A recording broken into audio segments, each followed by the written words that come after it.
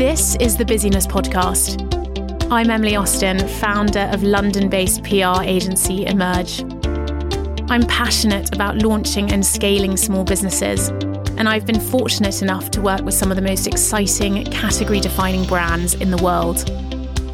I started my own business when I was fresh out of university in 2012, and since then, the world has become louder, our expectations have become harder to meet, and our lives have all become busier. We're constantly fobbing off friends with the stock answer we've all become accustomed to: I'm too busy. But when did being too busy become a mark of status? Why is the goal to never have any free time? And just what the fuck is everyone doing? In this podcast, I sit down with some of the most exciting entrepreneurs, CEOs and founders in the world, asking how they manage their time, their lives, their brains, and of course their busyness, to find out how they're able to cut through the noise and create some of our favourite brands. Hello and welcome to this week's episode of the Busyness Podcast. I've got an amazing guest this week, Georgie Coleridge-Cole, founder of Sheerluxe. She started the business in 2007, and if you haven't heard of it, frankly, where have you been? They've amassed millions of likes on TikTok and have absolutely taken social media by storm as a content platform, finding new and interesting ways for brands to show up. Sheerluxe has become a real bastion of Gen Z and millennial interest. Georgie talked to me really openly about how she's kept the business relevant since 2007. That's a really long time for an online platform like that. We talked about the newsletter, we talked about AI and how they're integrating that into their business. We looked at the rise of social media and how brands have a responsibility now to remain relevant and lean into trends, even if they aren't personally ones that we feel we can get on board with. We talked about the types of people that Georgie hires and a little bit more about growing a team and culture, which I think is obviously a really important part of growing a business today. We covered off a huge amount in this episode, particularly how she's managed to editorialise a lifestyle online and why people have so passionately connected with Sheerluxe. It's a brilliant episode. I'm so grateful for Georgie's time, and I hope you enjoy it too. So I guess to kick off, I'd love if you could tell me more about what you were doing before Sheerluxe. I started working on the plan for Sheerluxe at the end of 2005. I left university in 2004. I went to Coty Beauty. I interned for them. I was their first intern in London, actually. I interned for them whilst I was at Edinburgh University. And I spent a year in Paris in their trade marketing team on my year abroad. Because you studied French? Because I studied French. Except the trade marketing team, on that team, my boss was, one was German and one was Dutch. So I didn't speak a huge amount of French. Thank God for that degree. But I was working on the launch of Glow by JLo, which was the biggest selling, fastest selling celebrity fragrance phenomenon of all time. I mean, I remember it smelled like soap, not in a good way, but people loved it though. We couldn't make it fast enough, and I was in the trade marketing team looking at the international sales numbers, and it blew my mind. Yeah. Anyway, so a year in Paris. Then after Edinburgh, I went to Coty as a grad, and I didn't stay there very long. I was pretty hungry to progress, and whilst I was there, Coty acquired the Unilever Prestige business, and all promotions were put on hold, and I went as a junior brand manager, and was desperate to move on. There was a pause, and I got offered a job in property marketing for a division of Savills, and I thought marketing was marketing, and I doubled my salary and did not love it. It was quite dry, quite slow, and I'd already been dabbling with the idea of starting a personal shopping business, sort of on the side. And whilst I was there, I saw a couple of friends / clients and realised that actually it was quite hard work going around the shops carrying bundles of clothes for someone else.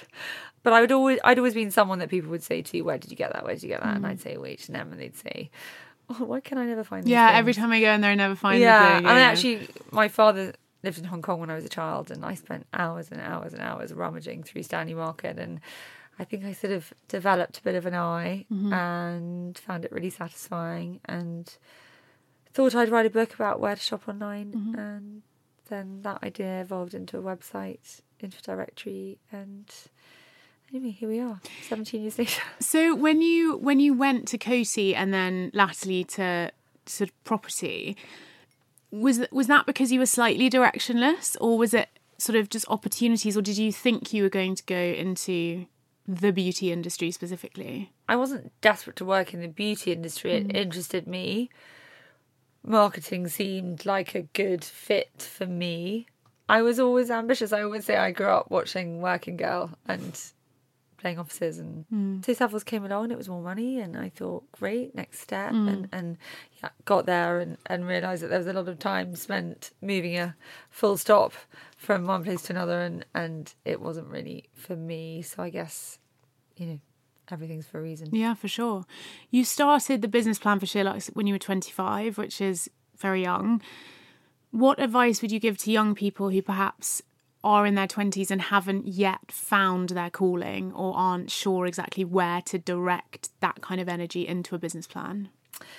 I would say work experience. I know it's hard.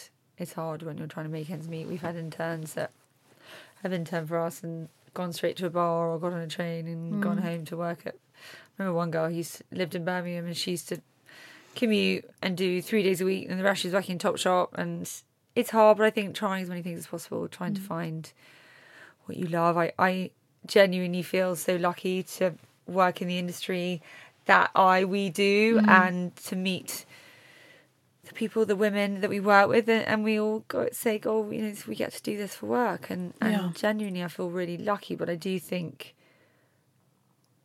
it's easy to find lots of things interesting. I don't think the only thing I'd have found interesting was consumer goods.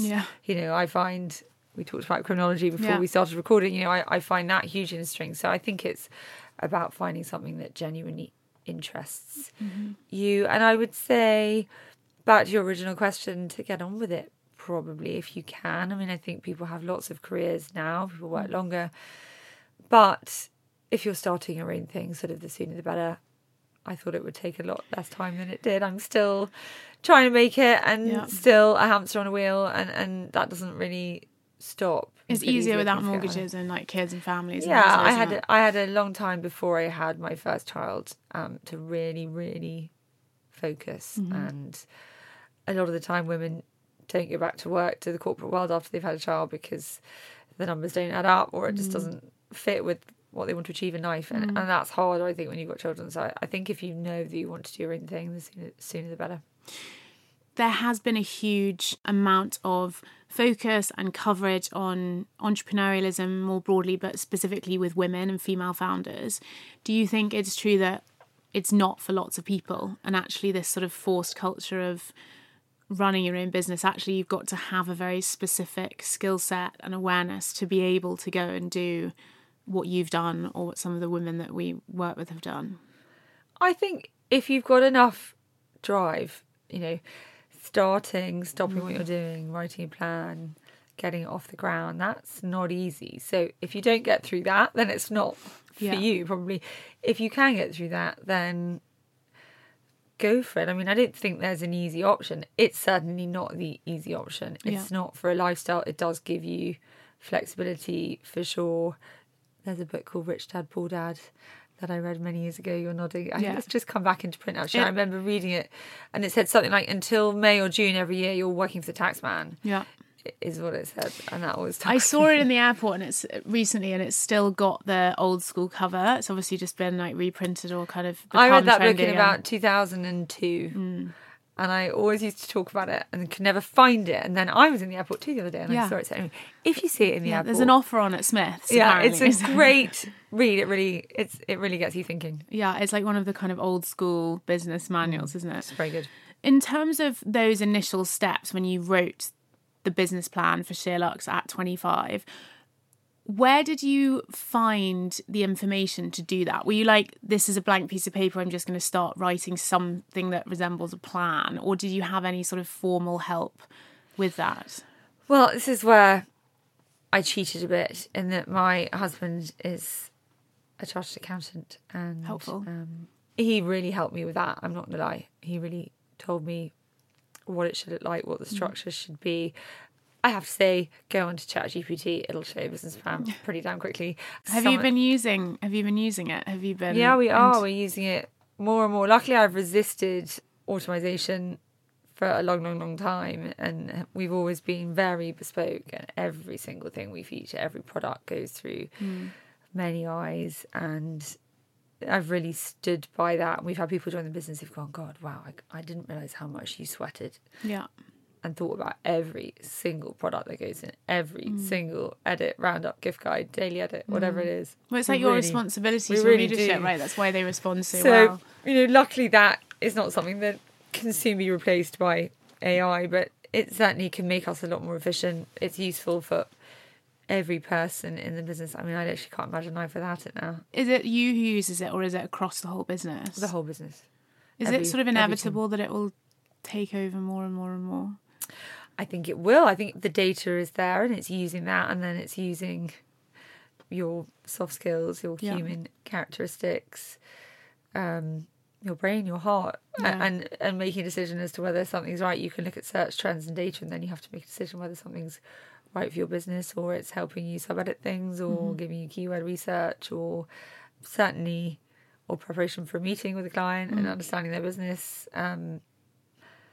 Going into new territories, we're going to the Middle East. I mean, it's given me more information about the UAE and Saudi than it would have taken me hours to access that information. So I don't really think there's anybody that can't benefit. You just got to start using it. And I think the idea that we're all going to be replaced by machines is silly. And who'd have thought that e-commerce would be an industry, and that analytics would be an industry, and social would be an industry, and with all this tech comes opportunities. It sort of works together rather than cannibalizes. Yeah, I think it's really exciting, genuinely. But the sooner people start to use it, the better, I would say.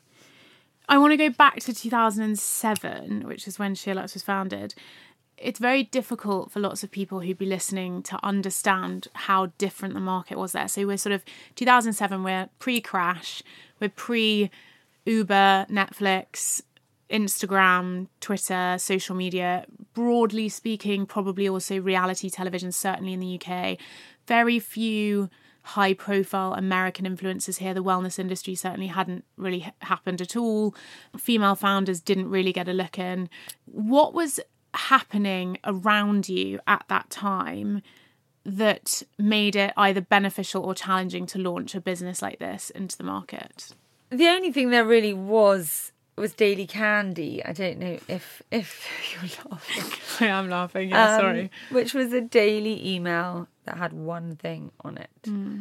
And it was largely US focused. There was a different edition in different cities, New York, LA, San Francisco, and there was a London, and it had a little illustration and some copy. And if you were on that, a family friend had an odd job business, and he was on it, and it went berserk. If you were on that, it went berserk. But online, there was just an archive. It was just a list of dates. Right. And I was like, what if you wanted to search jewellery, or what if you wanted to search? There's no way of doing that. That's the only thing there was at the time here. Print was still, well, I say the dominant form. It was the form. So it wasn't easy, but I could see e-commerce really starting to take off. And we were starting to shop online. So you were looking at this really sort of limiting, potentially clunky proposition and saying, like, there's got to be something in this that could be better. I was looking at writing a book, a directory of places to shop. And as I researched white T-shirts are us, and I was looking online for those address details, I kept seeing URLs, domains, and I'd click on them, and I was finding that more and more there were these niche brands that were selling online. Not on the high street launch just before us. I remember seeing their deck, a friend sending it to me. He was at Condé Nast. I was like, shit. And then I sort of gathered myself, and I was like, okay, we're not the same. They're a marketplace. Net-a-Porter existed, Bowden was online, the White Company was online, Amazon. I guess ASOS was, 2002-ish, ASOS but it didn't really online. become that interesting until later. Yeah, but there were pure play e-com players, and there were some traditional bricks and mortar retailers, direct mail retailers starting to go online, and that's where the idea of an online directory came from. And it was Nick Jenkins, the founder of Moonpig, who was my first investor and a bit of a mentor. We've since bought him out. He's no longer an investor, but he was a great, great support. And it was him who said to me, think about stickiness. I went to him with the idea and he said, right, that's a good idea. Go away and write a business plan. Came out with a business plan.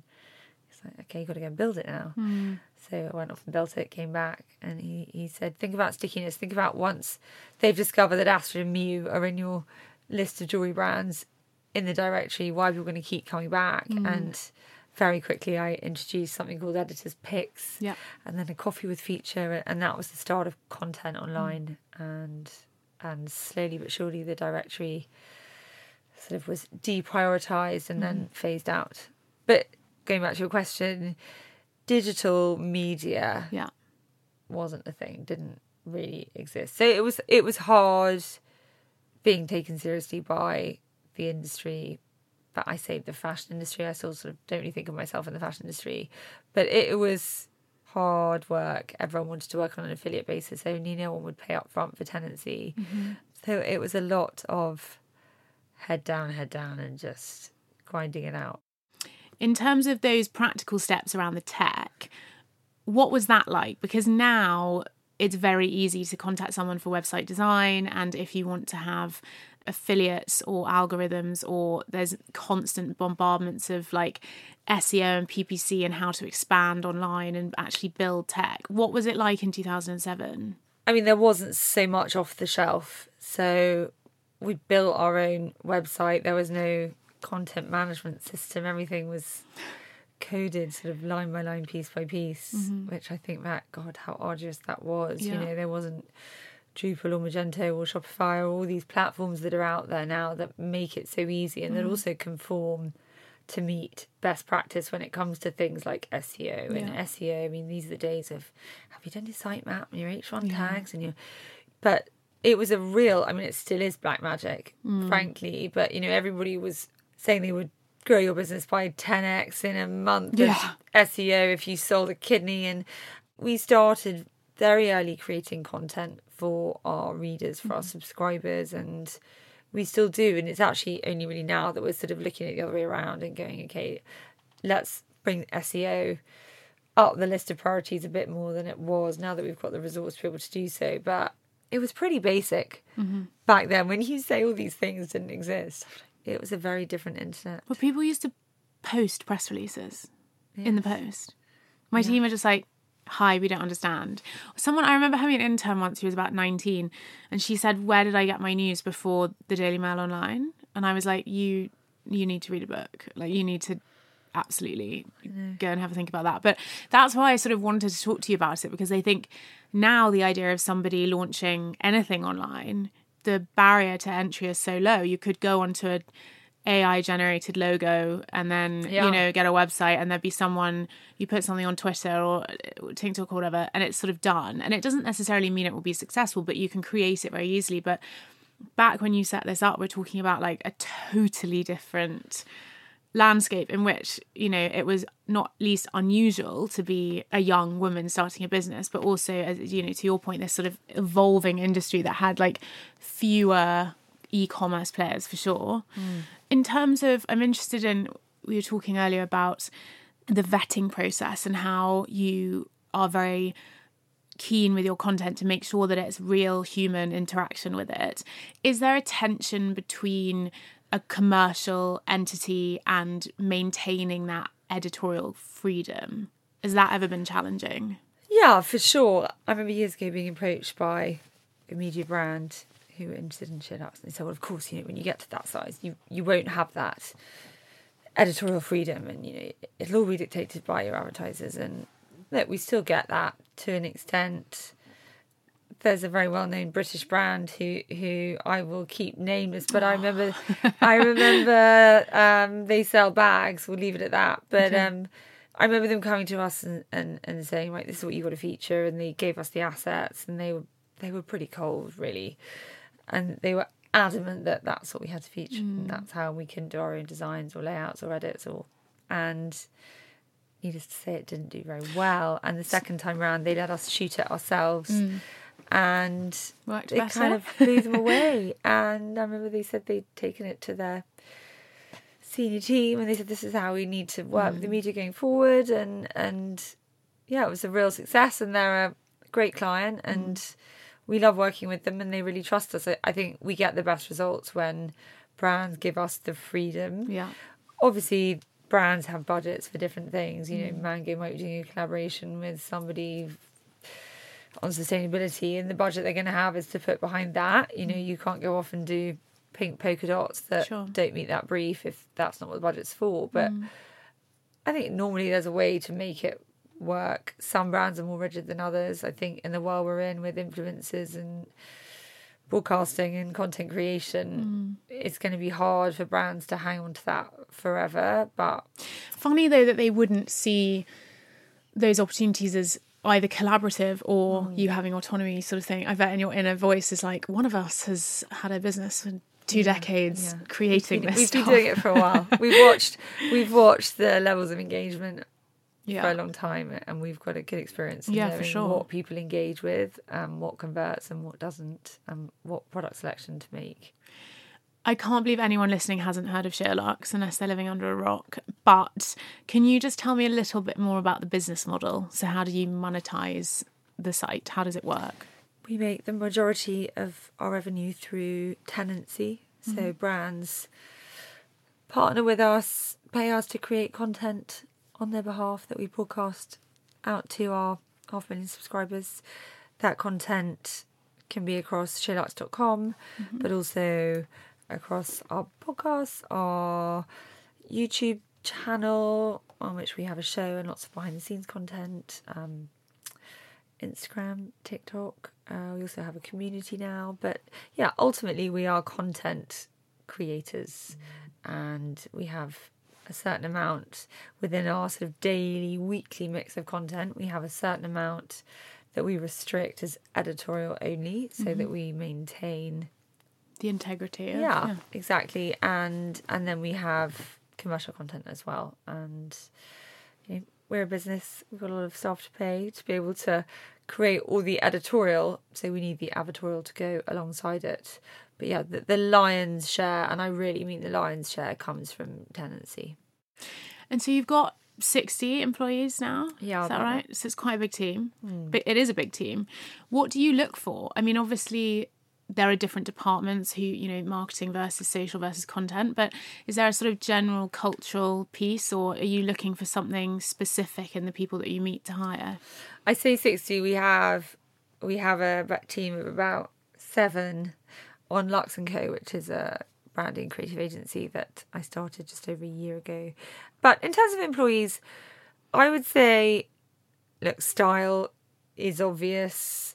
You know, we're looking for tastemakers. We're looking for people with natural flair.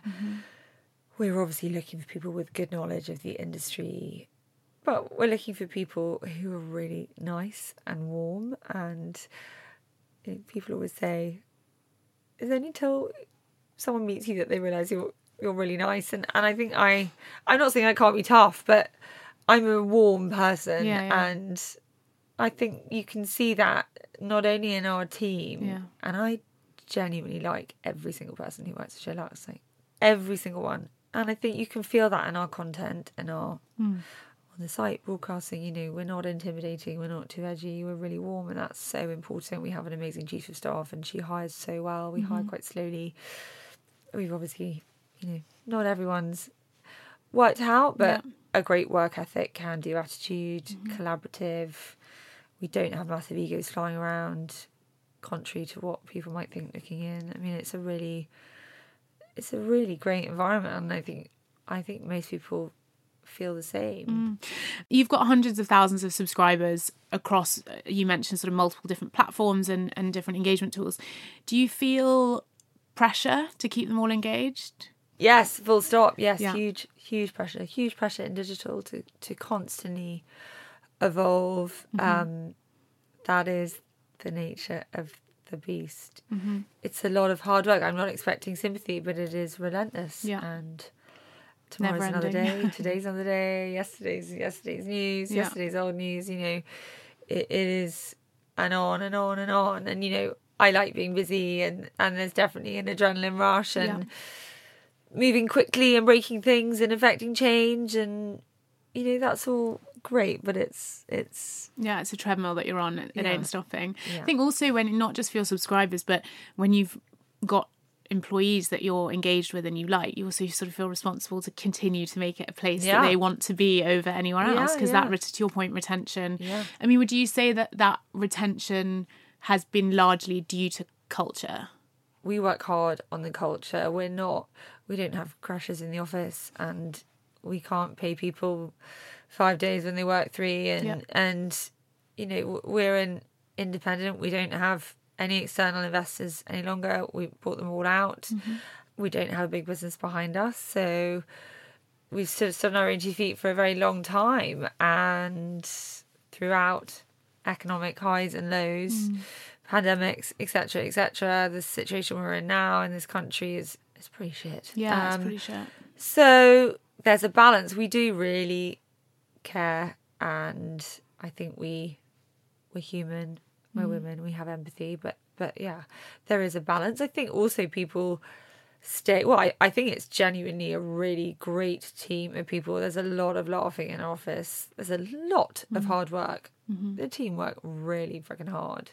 It's a lot of hard work, but there's a lot of great friendships and relationships, and also the privilege to do what we do, and we do get great results, and we do have really unique engagement with our subscribers, and we get amazing interviews and amazing opportunities, and we get to do the broadcasting and the shooting and the TikToks and everything that we do, and I think that's pretty rewarding, as well as a nice place to work. And it's a really, it's an important lens for people to see into the business, because you can't sort of pretend that culture into social content. So certainly a lot of my team that look at and myself included, look at the TikToks and things, you get that sense that people are actually enjoying themselves and sort of want to be there. I do. I'm sitting in my office looking at the P&L, and I can see all these someone fun doing a things going cartwheel on outside. I'm like, that looks much more fun than this. Someone dressed as a mascot doing a cartwheel across the...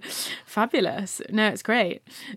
We talk a lot, we hear a lot about social media setting unrealistic expectations across the board. I think, one of the things that you guys have done brilliantly, particularly with TikTok, is create a very accessible, real office lens, as opposed to making it always look perfect. It's a bunch of people who clearly like working together.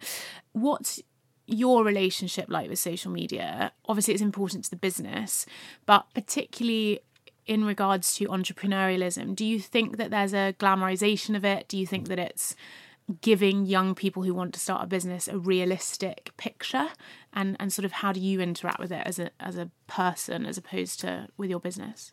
I think that if you're an entrepreneur or a budding entrepreneur, you want to follow other entrepreneurs. That's who I want to follow anyway, always have.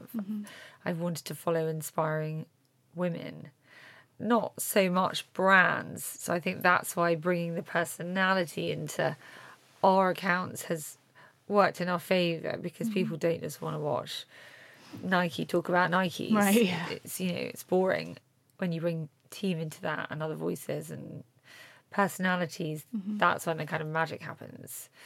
I was certainly useful to the business, and still am at times when it comes to social. I'm definitely at 42 starting to get to the age which I wondered if I would get to, where I don't want to be all over it as much.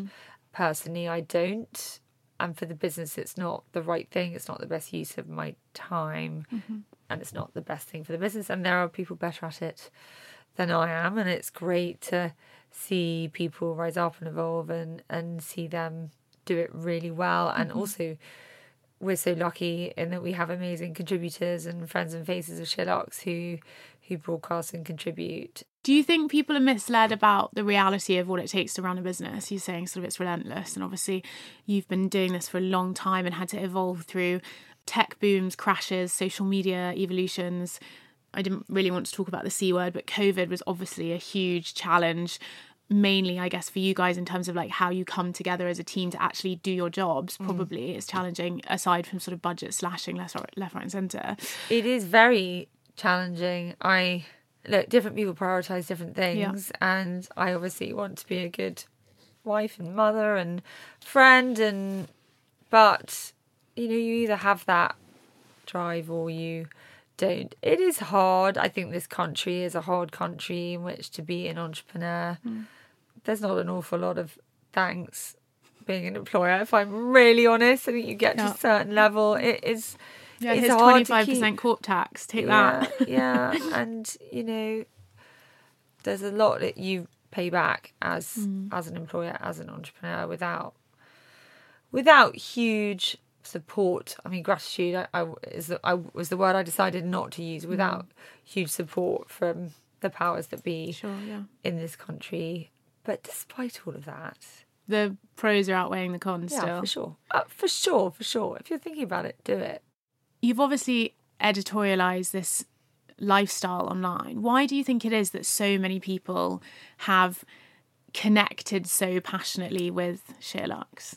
I think it's because we're real and we have a great eye. Yeah. We're current, we keep evolving. We're like your sort of in the know friend. I said it earlier, but we really consciously have never intimidated. Devil wears Prada. I mean, I think the industry is very different, but that's never been our style. Yeah. And people stop us, our team. Oh, I just had to say hello because I feel like I know you, and we love that. We love, I think people at Sheerluxe really do love what they do and realise that they are giving people a bit of joy. Yeah, for sure. Yeah, and you're right. It's that accessibility piece. 'Cause I think some websites, content platforms, editorial blogs, etc. before are sort of like, you idiot, how did you not know this was fashionable? Whereas I think it's more like you're telling someone about it so they can go and tell their friends, and it becomes more of a like inclusive community thing, which I guess is kind of the secret sauce of that. What are some of the mistakes you've made that you are able legally to talk about? I remember an event that went so wrong, and we had an events manager then. He was great, this French lady on Bean, and we had this event in a kitchen somewhere in Soho, and it was a fucking disaster, and the demonstrations were shit. We thought they were shit. Our readers thought they were shit. I mean, I remember standing in this kitchen just thinking I literally want to run away right now, and it was a horror. And I remember Omblin saying, my father always said that you only learn from your mistakes, you don't learn from things going right. And it was true. And from that we went away and we said, right, we won't do this again, we won't do this again, we won't do this again. We're learning all the time. I remember Emma Bridgewater saying on a podcast, when you create a Duff range, pull it, stick it in TK Maxx, that's what it's for, and move the hell on as quickly as you can. So I think we're always learning. We are very innovative. We're constantly innovating and evolving and tweaking. And that's the beauty of digital, is that you can make change very quickly. But I mean, the minute you see a weakness, you've got to cut it off. We've not raised very much money in the history of Sheerluxe. We did 2 small fundraisings in 2007 and 2008, and then because of the climate, had to stand on our own 2 feet. So we've done everything very organically. I always say test, invest, minimum viable product. And that's always been our motto. I mean, I remember spending money on advertising with quite a big publishing house, whose name I will not repeat. We were sort of 2-3 years old, and we spent $5,000, and this was huge. We'd been spending 1,250 quid on daily candy, and it drove about 12 subscribers, and they'd sent me all these numbers, and I literally just could have gone and put £5,000 in the bin, and we had so little money. I'd say we still act in some ways like a startup. We're still very lean. We still consider every pound we spend, and it's very easy. I remember somebody saying it's very easy to spend money when you have it. So I think not having lots of it helps you make the right decisions. Well, I guess also I think it's important to say and reiterate what you've just said, that whether it's Emma Bridgewater or you, or people do make mistakes, and you might have a shit event, or you might have a range that doesn't work, or you might get an email from a brand saying we've got a new collection. You think that's absolute dog shit. How on earth are we going to make that look nice? But it's sort of not the omission of those things. It's just sort of accepting them and moving forward and having momentum. We did a range of bags and they sold out really fast. We did a run of 50, then 100. I think we had 4 different styles, and we had some great press. And then suddenly some press hit, and our bags ended up somewhere in Eastern Europe when they were supposed to be in the UK. Right. And we were a really small team. And I remember looking at the profitability and thinking how much time had gone into it, and then looking at the profitability of publishing and being like, okay, cut. Yeah. Abort. We're not doing This has been great. How lovely to have had some product. But actually, my brain is saying this is the end of the road. Yeah, it's funny, the merch or the product things, people think it's a very easy diversification to make, and you sort of... Yeah, we were just looking at sweatshirts, actually, and we found this a really amazing sweatshirt, and we had a really cool, like, Sheerluxe established 2007 on the front, and it was really cool. And then we got the costs, and then our FD was like, you got to add VAT and shipping and this and this and this, and I was like, Jesus Christ, that is a really expensive 40% of them will be lost by the team. Should we just leave this to Nina Bing and focus on publishing content? You're like, if a brand wants to sort of create them for us, lovely. But yeah, it is really expensive. It's not necessarily... I mean, everyone wants merch in the team, don't they? Until, they have to We'll stick with coffee cups, I think. Yeah. What are some of the most valuable investments you've made? People, probably. Yeah. I remember early on one of our investors saying, I think you've got to stop ordering the loo roll and get someone else to do that. And was that easy for you to start? I mean, loo roll perhaps, less glamorous, but did you find the delegation...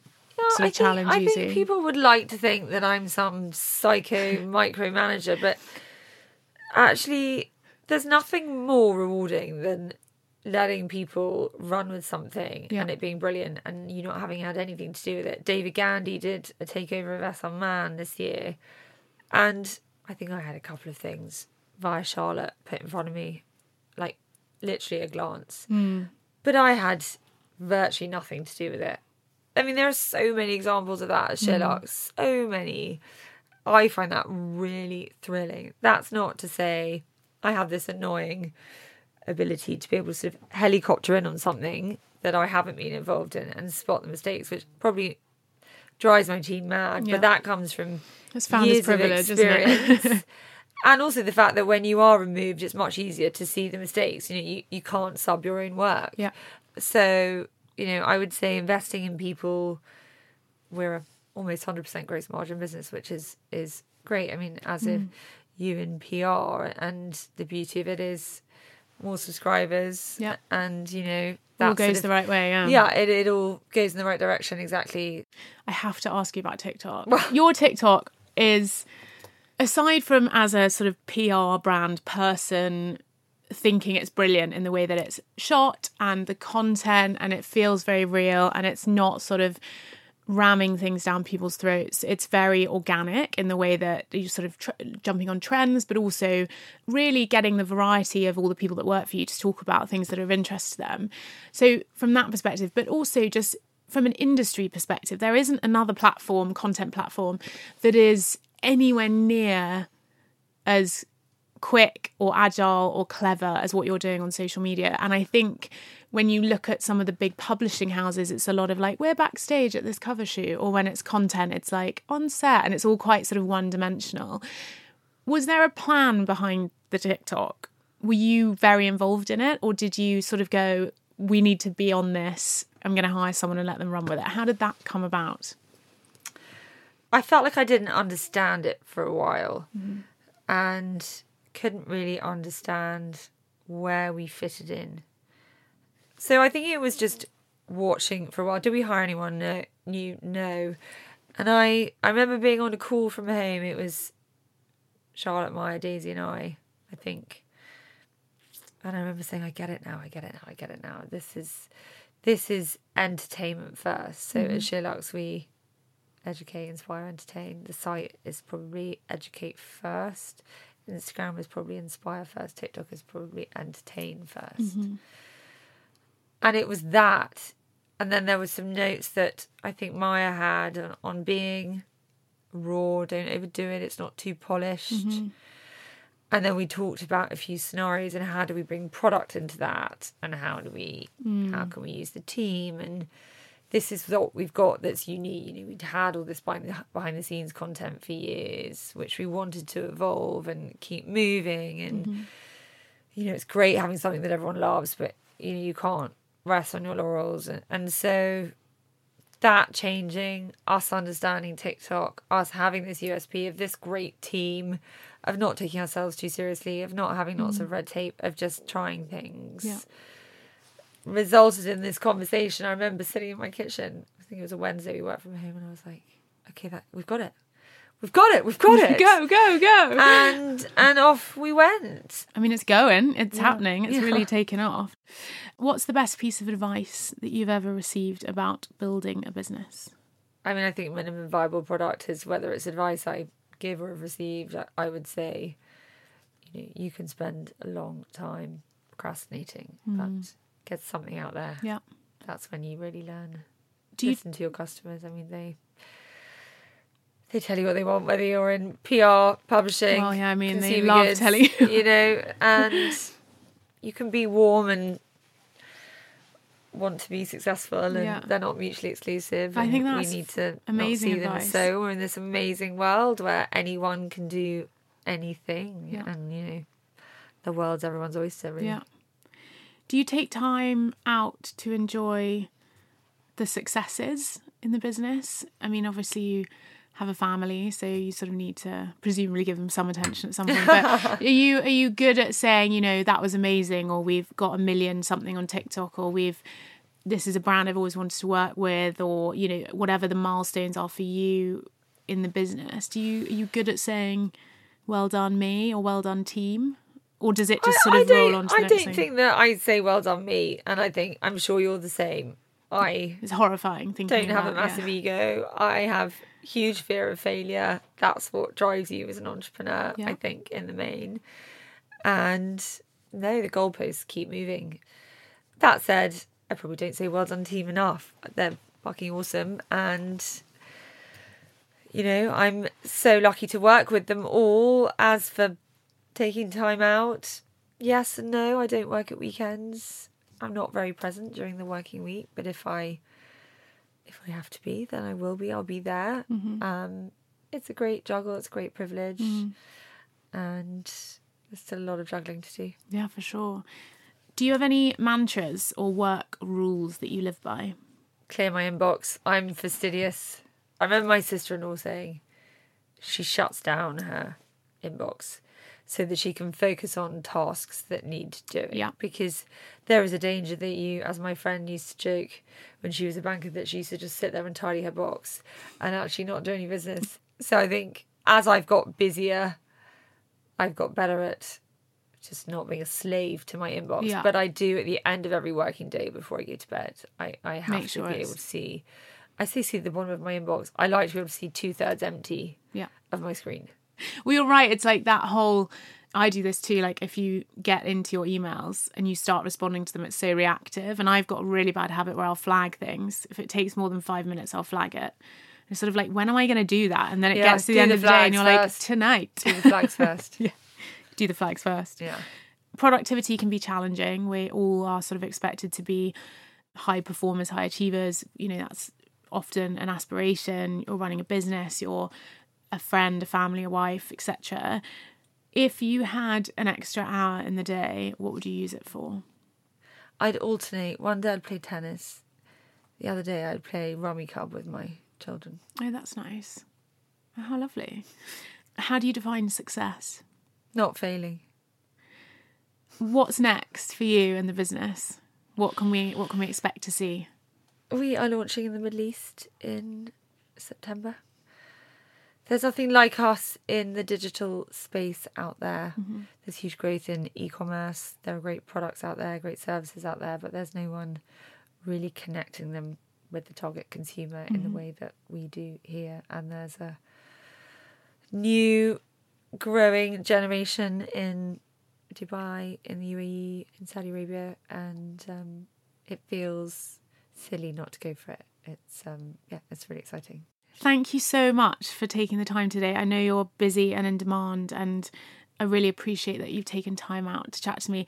I've no doubt that for people at all stages of their entrepreneurial journey, or generally people who work in brands or content or journalism, will be fascinated to hear more about your journey and story and your insights. So thank you for being honest with me, and I really appreciate you taking the time. Thank you so much for having me.